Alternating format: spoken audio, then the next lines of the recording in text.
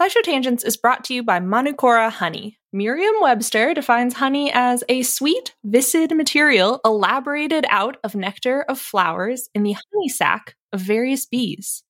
And that's all good and fine, but old Merriam and Webster used some words that I don't know and didn't really hit the mark when it comes to talking about Manukora honey. First off, Manukora isn't just sweet and viscid. It's got a rich, complex taste and a creamy, melt-in-your-mouth texture that you won't find in your average, everyday grocery store honey. And nectar of flowers doesn't cut it when you're talking about the nectar of the Manuka tea tree in New Zealand, the only nectar these bees feed on in the production of Manukora honey. In conclusion, Manukora ain't just your average boring dictionary-defined honey. It's special honey. I know this firsthand. They sent us a jar, a squeeze bottle, and some honey sticks, and we've been sharing them around the office of their MGO 850 Plus, their best-selling honey.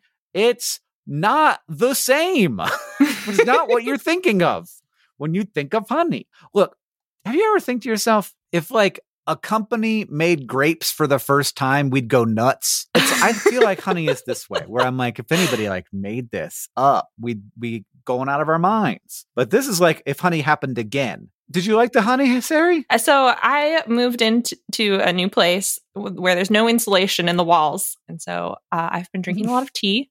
And sometimes that tea needs a little bit of honey. And I initially poured in this honey thinking it was going to be grocery store honey. And then I was like, that's different.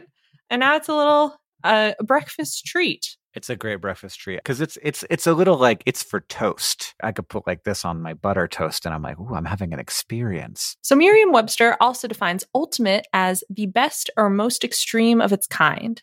Now that one fits Manukora to a T. Indulge in the best or most extreme sweet viscid material elaborated out of nectar of flowers in the honey sac of various bees from Manukora. If you head to manukora.com/tangents, you can get $25 off their starter kit, which comes with the MG 850 Plus Manuka honey, a free travel pack of honey sticks, a free wooden spoon, and also a free guidebook. That's manukora.com/tangents to get $25 off your starter kit.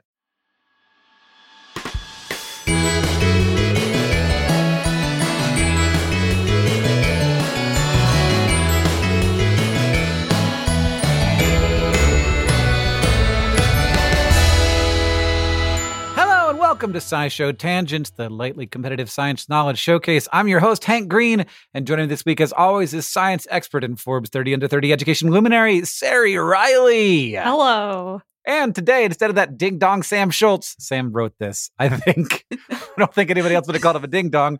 We have our other resident, usually behind the scenes, science expert. Oops, it's all science. It's Deboki Chakravarty. I feel like if I say hi, I'm co-signing calling Sam a ding-dong. But hello. Yeah. Hi. Sam's not a ding-dong. He's a ding-dong in all the best ways. Yeah. I've got a question for you. Mm-hmm. Since before we started the podcast, we were talking about Worcester, Massachusetts. Yeah. What's the best sauce? Oh. I want to say like the green chutney sauce that you put on a samosa. Like I feel like when those two meet, like that's a very, very good sauce. Oh, no, I'm lying. I'm wrong. The best sauce, the best sauce is the chili crisp oil, the one that has like the like old auntie on it, like in the red cap. That is the best sauce. That goes on everything. It belongs with everything. You should eat it with everything. It's good. What's it called? Laoganma. Oh, yeah. Laoganma. Actually, if you search chili crisp oil old auntie, it comes up. They know. Everyone knows. He's the one. Yeah. You know who that is. Yeah. I have never tried that, and I'm looking forward. I think Catherine will lose her shit over this. Yeah. It's like, it seems right up her alley. Yeah, it's great. It's like, because it's not just the taste, the flavor's great. The fact that it's oily is great. It's also the texture. It's like the crisp is crisp. So like, it's always nice. Like if you put it on eggs or something, it's just always, it just really makes it good. All right, Sari. Come on with your I'm Irish blood.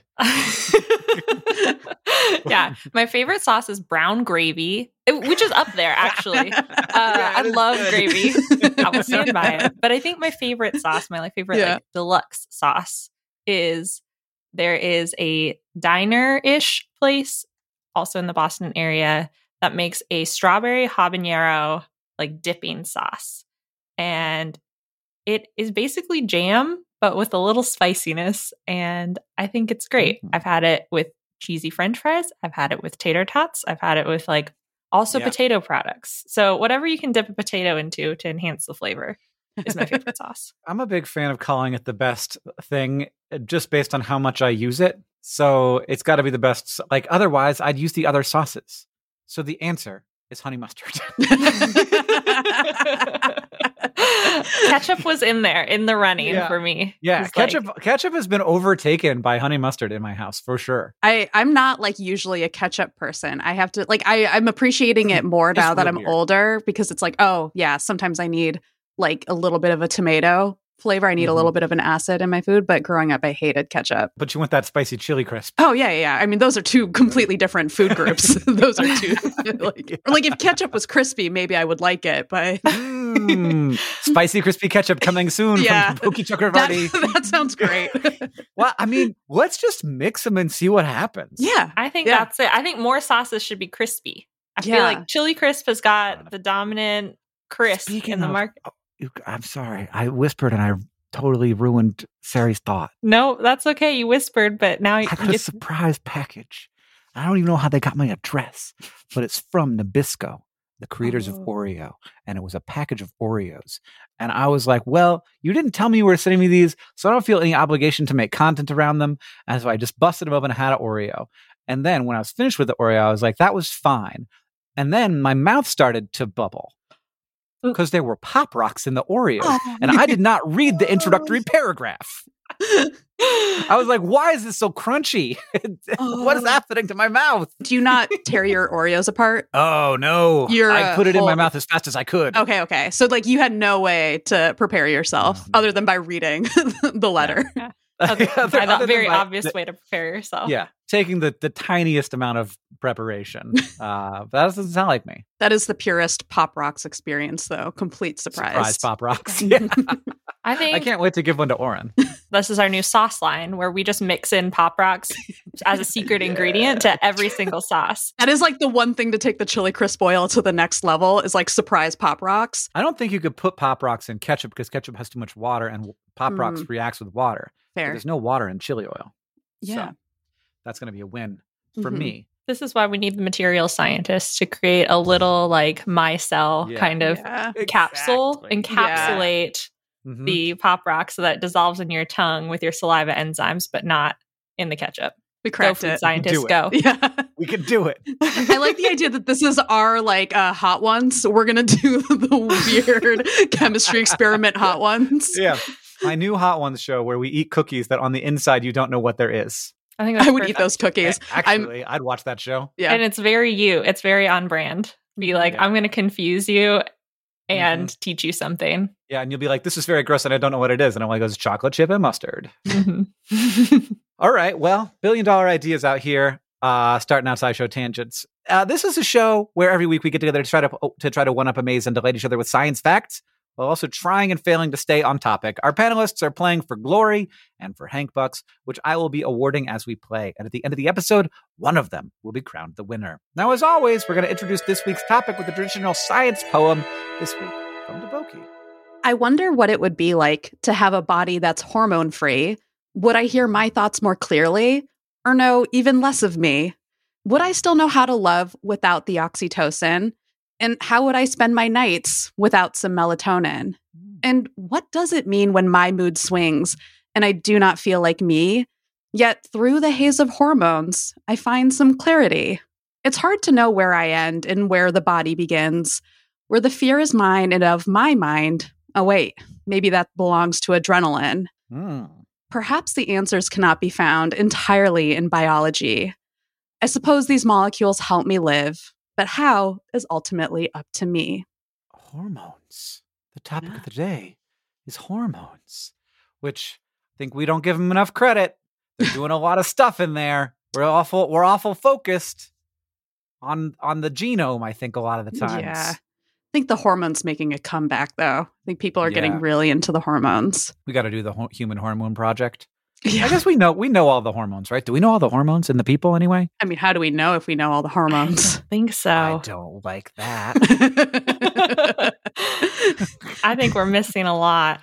Are we really? You think we're missing a lot of the hormones? Or like missing our understanding of molecules that act as like 20 Yeah. different things as Right. opposed to They- just one they- different yeah. thing.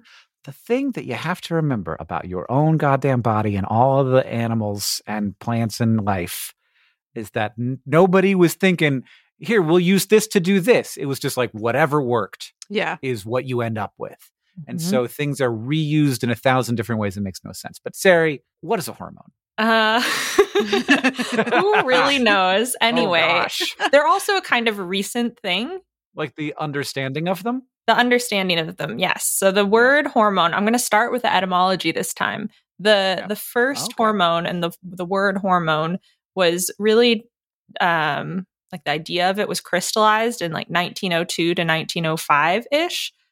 So there was an English physician named Ernest Henry Starling and a physiologist named William Bayliss who were looking into like intestines and secretions and whatnot, like taking different organs that we thought would like control things in the body, like the thyroid and the spleen and whatnot, extracting stuff from them and trying to figure out how these things worked. So it was just like, let's pull chemicals out and put them somewhere else and be like, a thing occurred. The chemical did it. Yep, the chemical did it. And now, like, what are these chemicals? Mhm. And at the time, at least the Pavlov school of thought that like a lot of nervous system reactions controlled the entire body. So like neurons specifically, you thought something, or whether it was conscious or unconscious, and then that controlled something. So like, for example, what they were studying was the duodenal, I think that's how you say it, duodenal acidification. It's intestines. Getting your intestines all watery is what they were studying. Uh-huh. Okay. And they extracted something from the pancreas, which they called secretin, that even if all nerves were removed from an intestine, it induced an effect to, or like all nerves were blocked, that it induced that effect to have water flow in and out, like change the water balance. And so it was just this compound that induced that change in this body system. And so then they called it a hormone, from the ancient Greek word hormone, that means set in motion or to urge on. So these compounds called hormones urge on another process within the body. And then from there, they kind of defined it as anything in a human or animal body that regulates another behavior. And specifically, like starting with the idea that it was produced by a gland and then travels through the bloodstream and then has a targeted effect somewhere else. And it has to be like a chemical that's separate from the cell, because cells do that. Yeah. And I think that's where it gets Yeah. like, is that very why the gland is like kind of an important part of that definition, where it's like Mhm. made somewhere, Shugs out sent somewhere else? sent somewhere else has that effect. But now our understanding of hormones is expanded and gotten so blurry, where it's just like any biological compound that is used to like organize or control or coordinate functions of any cells or tissues. And they can be created from lots of different places. Like we have the adrenal gland and we have the pituitary gland, but also fat cells create hormones that travel throughout the body. Plants have phytohormones. So like ethylene gas is a hormone. Like a banana Yeah. can Yep. ripen because of a hormone sent through the air by a different banana. But because it still falls under that umbrella for like a compound that causes a long-term change biologically. Are pheromones hormones then? Yeah. It feels like that's probably why they have the own. Yeah, it's a combination of the Greek convey, pheron, with hormone. It's a conveying moan. And like an external maybe as opposed to an Mhm. internal. And then ethylene is external. So maybe, I don't know, Yeah. depending on who you are and what you're studying. I guess if you study humans, then hormones are internal, pheromones are external. But if you're Mhm. studying plants, then all bets are off. This feels like one of those definitions that when we first came up with it, it seemed really clear that we should have Uh-huh. it. And then we learned more, and now it is confusing. Yeah. Well, even Yeah. like the first hormone being named secretin is Mhm. like, they thought that was genius. They were like, oh, this one causes the duodenum to secrete. You know what? No. My favorite is relaxin, which is like one of the early pregnancy hormones that literally just makes your like limbs just like weird and relaxed. Yeah. They called it relaxin'. And you're like, somehow that feels like an understatement as a name. Yeah. You guys ever get sort of upset that you're just a bunch of chemicals? Researching this episode, absolutely. There's so much. Yeah. Sometimes people are like, the universe is so big and it's so upsetting to me. And I'm like, nope, that doesn't bug me anymore. Nope. What bugs me though is I am like a bag of water. Yeah. I don't even have time to think about the universe. I'm having a crisis about myself. Yeah. I'm just a bunch of chemicals that can think about themselves and somehow keep working together to doing the right thing. Like we don't even know what the right order of things is. Yeah, and it works so well for so long. And then we die and people are like, what went wrong? And I'm like, I don't know, how did it go right? Like disease is just like the most complicated thing on the earth not working quite right. Yeah, how did my cells divide correctly at every other point in my life? Yeah, I mean, it makes total sense that if a cell line is able to make more of itself in my body, there would be more of it until I die. So hopefully the doctors got it. Anyway. All right. Well, I feel like I don't know what a hormone is, but I also feel like I'm not supposed to, and nobody does. So we're going to be playing today a Truth or Fail, written by Sam Schultz. So just so everybody knows, he's still with us in one way. It is currently in the vicinity of Valentine's Day when you are hearing this, which means love either will be or is or was on your mind. Possibly. Maybe not. And I wanted to celebrate that beautiful day of romance that either has happened or will happen imminently by presenting you with a Valentine's Day Truth or Fail featuring all of the hormones that make hearts and other stuff swell. So one of these... Horrible, Sam. Horrible. So these are 3 facts, and one of them is true. You guys know how Truth or Fail works. So our first fact. Tradition demands that at the beginning of a Valentine's Day date, flowers are gifted. A recent study has found that subjects exposed to the smell of certain flowers experienced an increase in the hunger hormone ghrelin. Scientists aren't totally sure why this response happens, but it does make that steak dinner you're about to have go down even easier. That might be a lie, though. It could be this one. Fact number 2. So, you're at dinner, and your date slides a velvet box across the table to you, and you open it to find a diamond necklace. How do you respond? The answer to that seems to depend on your age. In a 2017 study, scientists found that most baby boomer age participants experience a release of dopamine in response to the idea of receiving diamonds as a gift. Gen X and millennial participants, on the other hand, were far more likely to experience the release of the stress hormone cortisol in amounts that increased as the participants' age decreased. Kids, turns out, hate diamonds. But that one might be a lie. It could be fact number 3. Finally, after the flowers, the gift, maybe a romantic dinner, maybe Valentine's Day dates, move on to the next phase, cuddling. Cuddling is a nice activity for a lot of reasons, but per a 2014 study, one lesser-known benefit of holding your sweetie in your arms is that the so-called love hormone, oxytocin, is released while cuddling, and that can reduce swelling, improving bone health, and even help heal damaged muscle in your body. Maybe Wolverine from the X-Men healed so fast because he was in love all the time, but probably he wasn't able to heal when he was dating Rogue because they couldn't physically touch. That got too deep for the crowd I'm in right now. That was just for Tuna. It would have been for Sam too, unfortunately. Yeah. So, which is the true fact? Is it that flowers make you hungry and we aren't sure why? The youth are stressed out by diamonds, or cuddling increases your healing factor? I mean, the cuddling feels like the cat's purring thing, which I do feel like is a form of cuddling, but I just don't feel like that's what he's describing. Because that is the thing. Cats purring makes help each other heal. Yeah, supposedly. I read that in a science fiction book. I wasn't sure if it was real. Yeah. I'm not sure either, but I just tell myself it's true when my cat sits on me and it feels real. Like I'm definitely healing. Yeah. Nature is healing now. And it feels the most like ooey gooey Valentine's Day-y also. Wouldn't that be nice if this is the true fact? The diamond study is weird.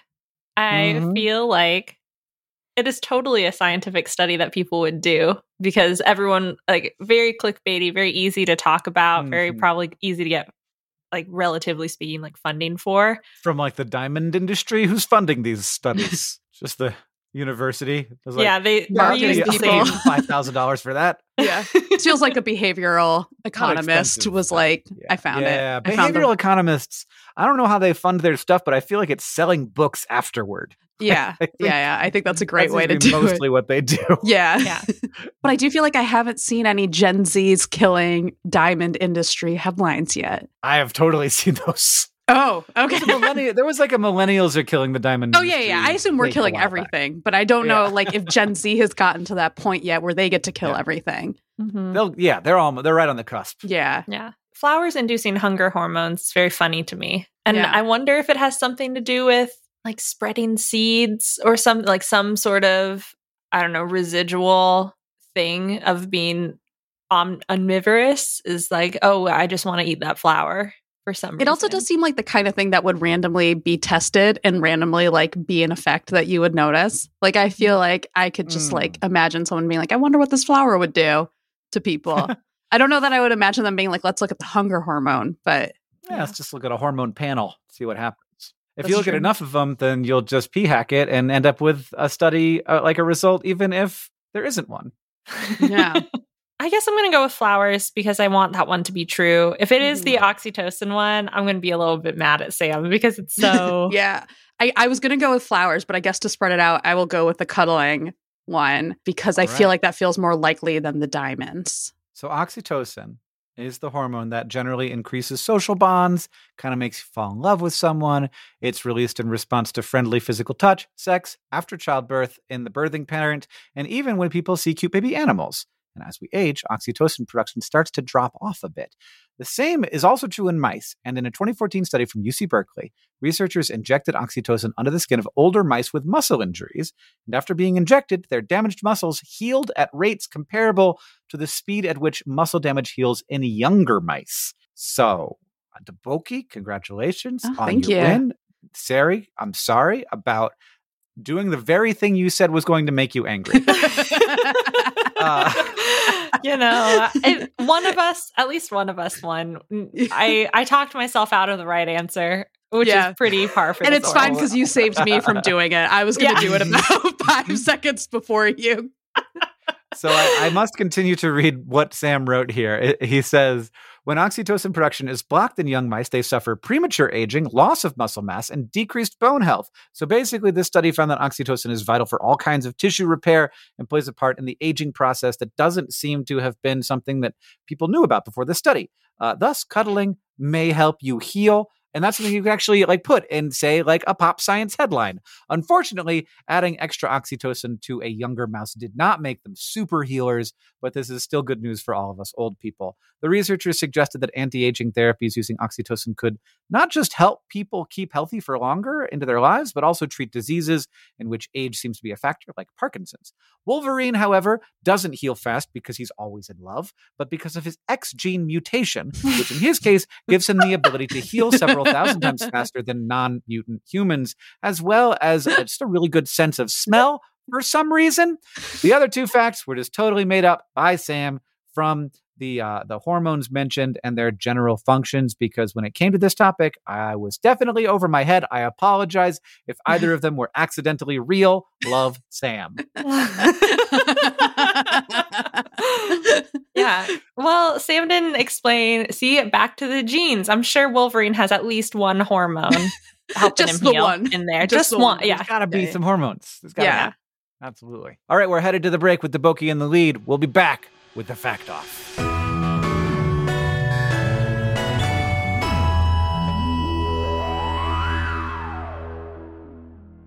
SciShow Tangents is brought to you by Shopify. Hank, when you started your career as the internet science man, was opening an online store something that you were really thinking that hard about, or something you thought you'd do in a billion years? I was making a shop before I was the internet science man. Oh, what? That was the first thing I did. I was that first. Wow, I got to learn my Hank history. How did that go for you? Good. Here's what I'll tell you. Like the part where we start selling a thing and you get to see the number go up is so exciting. And when it's just like you by yourself, you got to be careful. But luckily, Yeah. Shopify has all kinds of little tools to help you with that. to help you with increasing conversions, to help you with managing orders, with customer support, with all of the stuff. Because it's a, I don't know, it feels like the industry standard. And so there are all kinds of plugins that you can use to make your Shopify work for you in particular. That's right. Shopify is a global commerce platform that helps you sell at every stage of your business, from vlogging in your parents' basement to treading the boards of Carnegie Hall. Now, it was my basement. It was my basement of my own home that I was renting the downstairs of. If you say so. From your first sale to your 1 millionth, Shopify is here to help you grow. And they've got a proven track record, my friends. Shopify powers 10% of all e-commerce in the US and powers entrepreneurs in 175 countries. They have, as Hank mentioned, the internet's best converting checkout, 36% better on average compared to other leading commerce platforms. And they have award-winning customer service, because businesses that grow with Shopify. You can sign up for a $1 per month trial period at shopify.com/tangents, all lowercase tangents. Go to shopify.com/tangents now to grow your business, no matter what stage you're in. Shopify.com/TANGENTS, all lowercase. SciShow Tangents is brought to you by Rocket Money, a personal finance app that finds and cancels your unwanted subscriptions, monitors your spending, and helps lower your bills. I said it before, and I'll say it again. It's a subscription-based world out there. Video games, art-making programs, food delivery services. These things, they all have dang subscription services to subscribe to. And I don't want to cast aspersions? Dispersions? Yeah. Aspersions. One of those. Aspersions. Yeah. But it does seem like part of the subscription business model is to get you to subscribe to something and then hope that you lose track of everything you subscribe to and just keep forking out $10 a month until the sun burns out. And you know what? That's actually a pretty good idea on their part, but it's not such a good idea for your wallet. Your money is like a bean. You want to plant it in fertile soil. You don't want people carving off pieces of your bean all the time. That bean's not going to grow if there's a constant drain on the bean. That is where Rocket Money comes in. With Rocket Money, you can see all your subscriptions in one place, decide what you do and don't want, and cancel things with just a tap. Rocket Money will even try to get you a refund for the last couple of months of wasted money. And beans. And beyond subscription canceling, Rocket Money helps you build budgets, track your spending, and more. There's all kinds of ways to take care of those beans so they grow into a nice big bean plant. It has over 5 million users, and it helps save members an average of $720 a year with over 500 million in canceled subscriptions. What would you do with 720 beans? I'd buy more beans. Different kind of bean, I guess. A cheaper, more of a cheaper type of bean. You buy cheaper beans with your expensive beans. Yeah, until I had an infinite amount of the cheapest bean you could possibly have. Subscription companies hate this one simple trick because you figured out their plot, and now you can use that money for beans instead. Stop wasting money on things you don't use and start using money on things like beans. Cancel your unwanted subscriptions by going to rocketmoney.com/tangents. That's rocketmoney.com/tangents. rocketmoney.com/TANGENTS.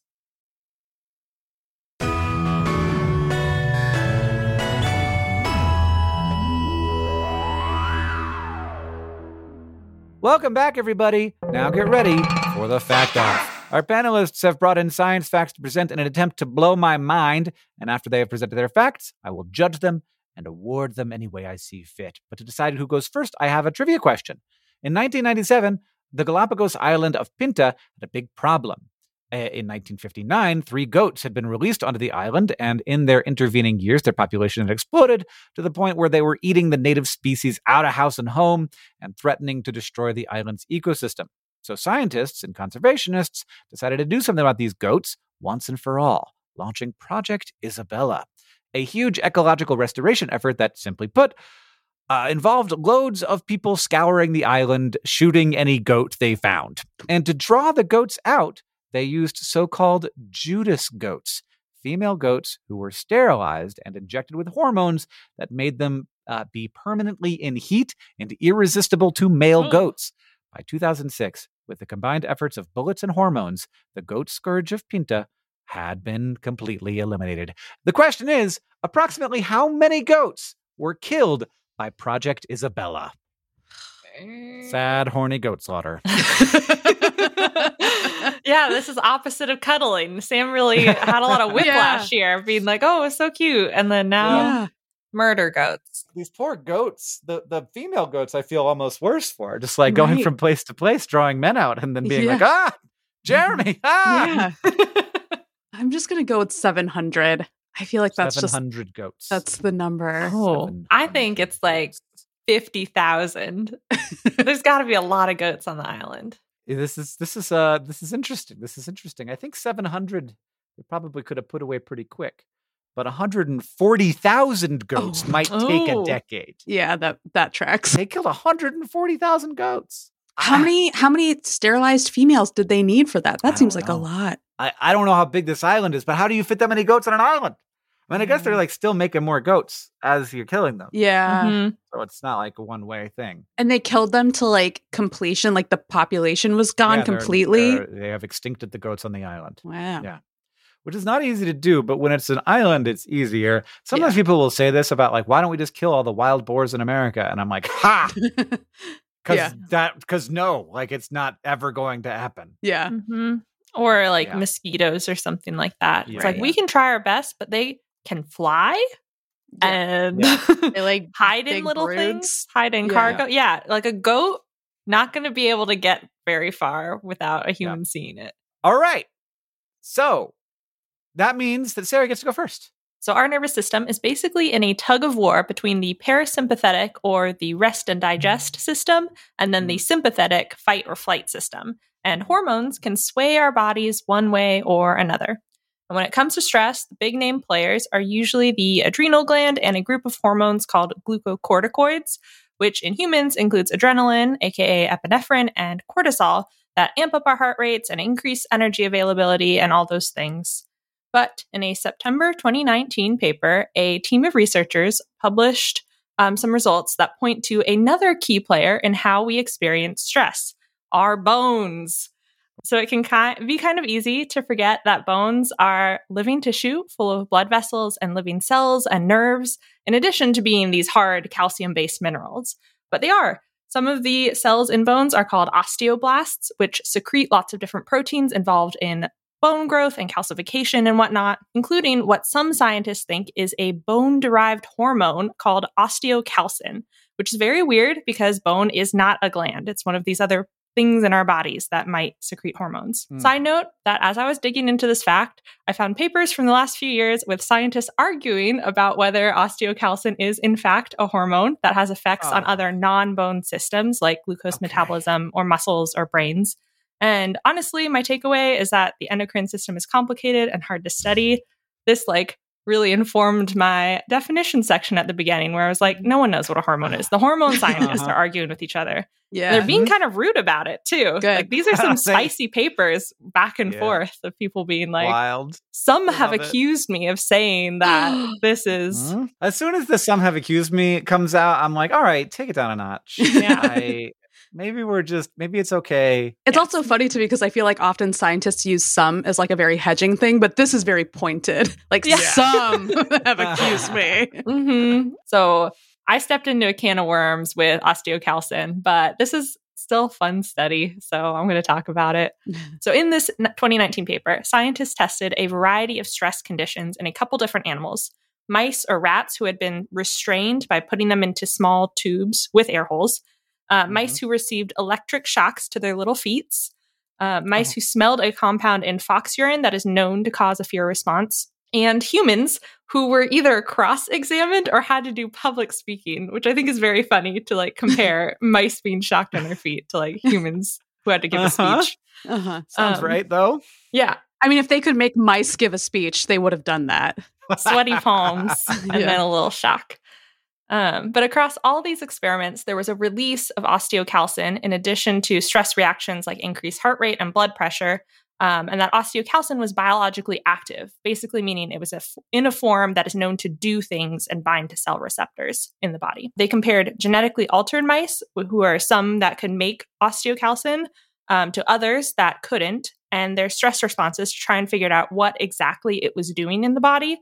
And basically, they think it inhibits the parasympathetic nerves and their signals to slow down breathing and heart rate and whatnot. So it's not like powering up the fight or flight response like cortisol does. But if you imagine that like tug of war between the sympathetic and parasympathetic nervous system, it's making the parasympathetic response weaker. So the sympathetic response, that fight or flight, is winning a little bit better. And at its most extreme conclusion, if you were writing a pop science like extreme article about it, you can say our bones make us stress and panic and avoid danger, and like your skeleton gets scared. Doing so much stuff. Yeah. My bones are scared. Why are you so worried when you're about to do public speaking? My bones. Literally, my bones are scared of this. Yeah. Yes. My bones are scared. Why bones? Why use bones? Why not? They're there. And if they can do it, I guess. I think that it's just around. But yeah, our bodies are more interconnected than we thought, because it's weird, and our bones are just also playing a role. They secreted this compound, and I think it does like help maybe with bone growth too, but then it also, we just evolved receptors. How do my bones know when my little feetsies are being shocked? Other hormones, I think, probably. Yeah, I think hormones. it's like in conjunction with other hormonal responses. Like it's not the only thing that goes on. So there's also like adrenaline and cortisol going on. I wish that we knew more. Yeah. I want to know about my stressed out bones because I feel it. I feel stressed out in every pore of my body. Now that you say it, it does feel like my bones are worried. Yeah. Sometimes I get kind of caught up on the fact that like the body of science is limited by the number of people doing science, and I'm like, more people need to be doing science. The amount of funding we have for people to do science. Yeah, I was going to say, I think there are a lot of people who want to do the science. Yeah, who aren't able to. Yeah. Bullshit. All right. What do you got, Deboki? I have another mystery hormone situation. Okay. So, babies are notoriously bad at telling the time. In general, they don't care. I honestly, that you say it's notorious, but that's the first I've heard of that. Never been reported before. They don't, when they're born, they don't usually care about morning or night. They just want food when they want food. Over time, they do develop a circadian rhythm. So they learn about things like light cues and the timing of when they're fed. And so that's great for everyone involved. But there's still a lot that's mysterious about how they figure out a circadian rhythm. But hormones in breast milk might be a part of it. So over the course of the day, breast milk actually changes. There are nutritional changes, like iron levels usually apparently peak around noon, but also there are hormone changes. In the morning, breast milk tends to contain more cortisol, which I think we've talked about. It's a hormone tied to alertness. And in the evening, breast milk tends to have more melatonin, which is a hormone that helps with sleep and digestion. So the idea is that for babies that are breastfed, that breast milk might actually be kind of teaching them the difference between morning and night by like teaching them when they should be more alert versus when they should be asleep, which is a form of something that scientists call chrononutrition, which is generally interested in this idea of how to coordinate food with a person's internal clock. And it's something that's studied in a variety of contexts and usually in adults, but this is the interesting baby context. And it's also particularly interesting in a modern context because we're living in an age where you can pump breast milk and refrigerate it and store it for later, whereas generally for most of the existence of humans, babies that were being breastfed the milk as it was being produced. So they were basically getting breast milk with like that specific time's hormone signatures. So there's this potential idea that scientists have become interested in that maybe one way that babies now are having their circadian rhythm get like kind of maybe thrown off is they're being fed breast milk that was pumped in the morning, but they're being fed it in the evening or vice versa. And so that could be causing their circadian rhythm to get mixed up. So there's this idea that maybe one way to like help prevent that is to like kind of just store morning milk for morning and evening milk for like evening milk feeds, though it's still like not very well understood or well studied. And there are a lot of questions about how breast milk even develops this pattern and whether it's based on like the internal clock of the person doing the breastfeeding or if it's like other behaviors like when they're sleeping or eating food. So there's a lot that's still mysterious about it. So does that mean that there's like to go follow the theme of the episode and also of all of our lives? Is that like the Pop Science article version of this is like you have to give your baby the breast milk from the night at night? Well, definitely the scare tactic version to make people feel terrible about how they're like, because I think most of the internet, like that's geared towards parenting is really geared towards guilting parents is being like, you are feeding your baby the wrong breast milk. Like you could be doing breast milk wrong too. But that's not the case. People just, whatever works. Whatever works. This is like the main takeaway of everything to do with parenting. Yeah. Sweet, cool, weird. So either I have to pick between breast milk helping to establish the circadian rhythms of babies, or my bones are scared. Losing out fear. This is tricky. They seem very equal to me, but Deboki came out on top in the first one. So we're gonna give Deboki the win for the episode. Yay. Teaching us the word chrononutrition, which is my new favorite term of like, it really is. I will never be able to use it, but I will just whip it out as like science communication jargon of like, oh, I'm eating an Oreo right now, a Pop Rock Oreo right now from chrononutrition. Yeah. Yeah, I feel like breakfast is chrononutrition. Absolutely. It's the most important meal of the day. Yeah. For chrononutritional reasons. I did see a YouTube video that was like, you're taking your supplements wrong. You should be taking them based on the time of day. And I was like, wow. Wow. Here we are. Yeah. I'm like, I'm trying to not eat Oreos for lunch. Okay. Like we're not at you're taking your supplements at the wrong time of day. Yeah. We are at go outside sometimes. Yeah. I'm at take a break for lunch. Remember to take your meds at some point during the 24-hour period. Yeah. Drink water. Yeah. Not a particular amount. Any amount. Yeah. Reduce the headache. Well, congratulations to Boki on the win. And now it is time to Ask the Science Couch, where we ask a listener question to our extra finely honed couch of scientific minds. At CrystalR99 on Twitter asked, why does an influx of hormones affect mood so much? Are emotions just a specific elixir of hormones? We really need all three science brains on this because this feels like a philosophy question. I think that the problem is the illusion that our self exists. Because we observe it, like we're connected to it. I observe myself. I have like a pretty strong understanding of what it is.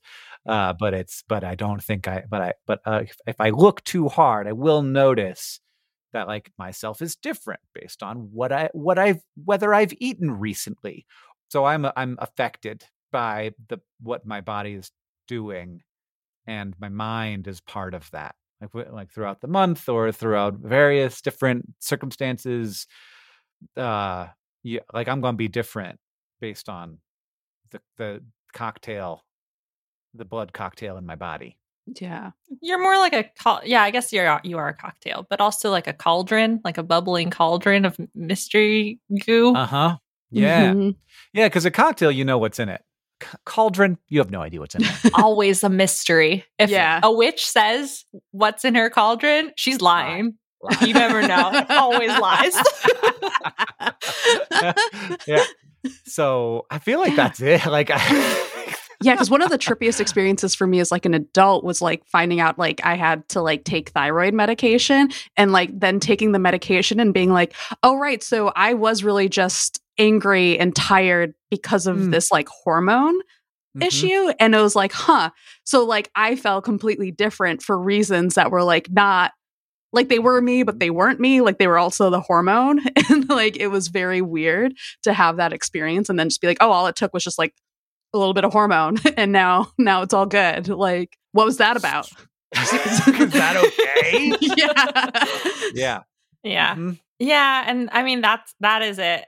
Thyroid is one of the ones on my list. I just like grabbed random ones. I googled like a hormone that I could think of and mood and dug in. So if you want to dig more into this topic yourself, the source list for this Ask the Science Couch very robust.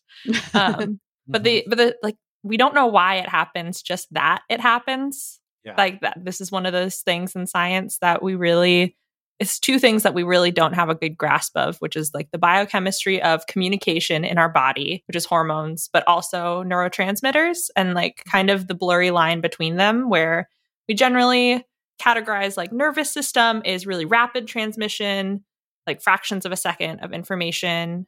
Neurotransmitters are the compounds that help transmit information from neuron to neuron, or those like short distance, very quick. Whereas the endocrine system and hormones are more like long distance, stick around a little bit longer in the blood or other body regions, maybe have a more widespread effect on the body. But then you look at molecules like serotonin, which have both these like neurotransmitter effects, high, like short bursts, doses, like effects on the like your brain. And you have it working in the gut to like activate gut metabolism, or your eyes and activate muscle fibers in your eyes, or like it affects insulin secretion, and insulin's another hormone in your body. And so it's all these interconnected things. And like the brain is an organ, in addition to being part of the nervous system. So it all just kind of overlaps. And when you dig into any sort of like serotonin, testosterone, estrogen, thyroid hormones, any of these things, you can find review papers of studies where they like take people and they measure their hormone content, and they say, they average it out, and they go, okay, well, this seems to be like quote unquote normal range of testosterone or estrogen for at this time for this subset of people, constrained by age and gender and weight and race and all these other cofactors. And the people who have slightly more report on their self-administered mood surveys that they feel more angry or happy or sad. And the people who have less report feeling more angry or happy or sad. And here's our result. And what do we do with that? So it's hard to draw like patterns with that, where there are some studies that are like, well, it seems like in menopause, when people whose bodies like normally produce estrogen on a cycle all of a sudden are missing that estrogen, then replacing that can help stabilize mood. But like there are so many confounding factors. Yeah, emotions are weirdly robust, I guess, too. Like the things that the hormones do are like often not down, like kind of like you're saying, like to one hormone. It's like their effects are like often built on like a really complex system. And so it's complicated. It's complicated. Yeah. It's very weird. And we killed 140,000 goats. Yeah, we sure did. We sure did.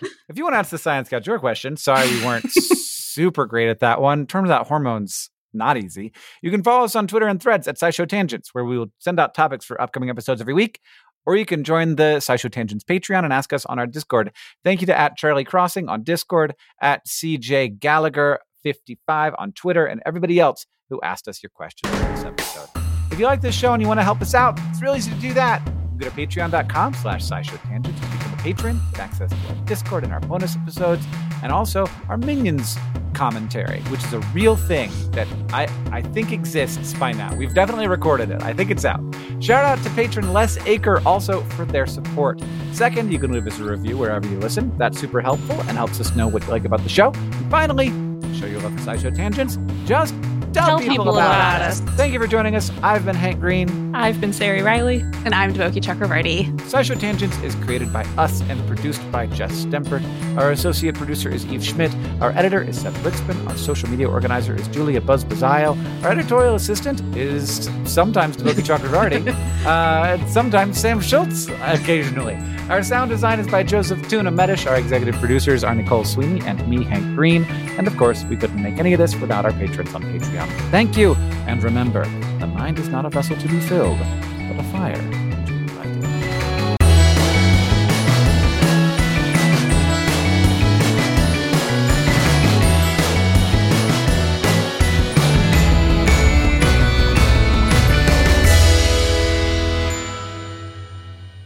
But one more thing.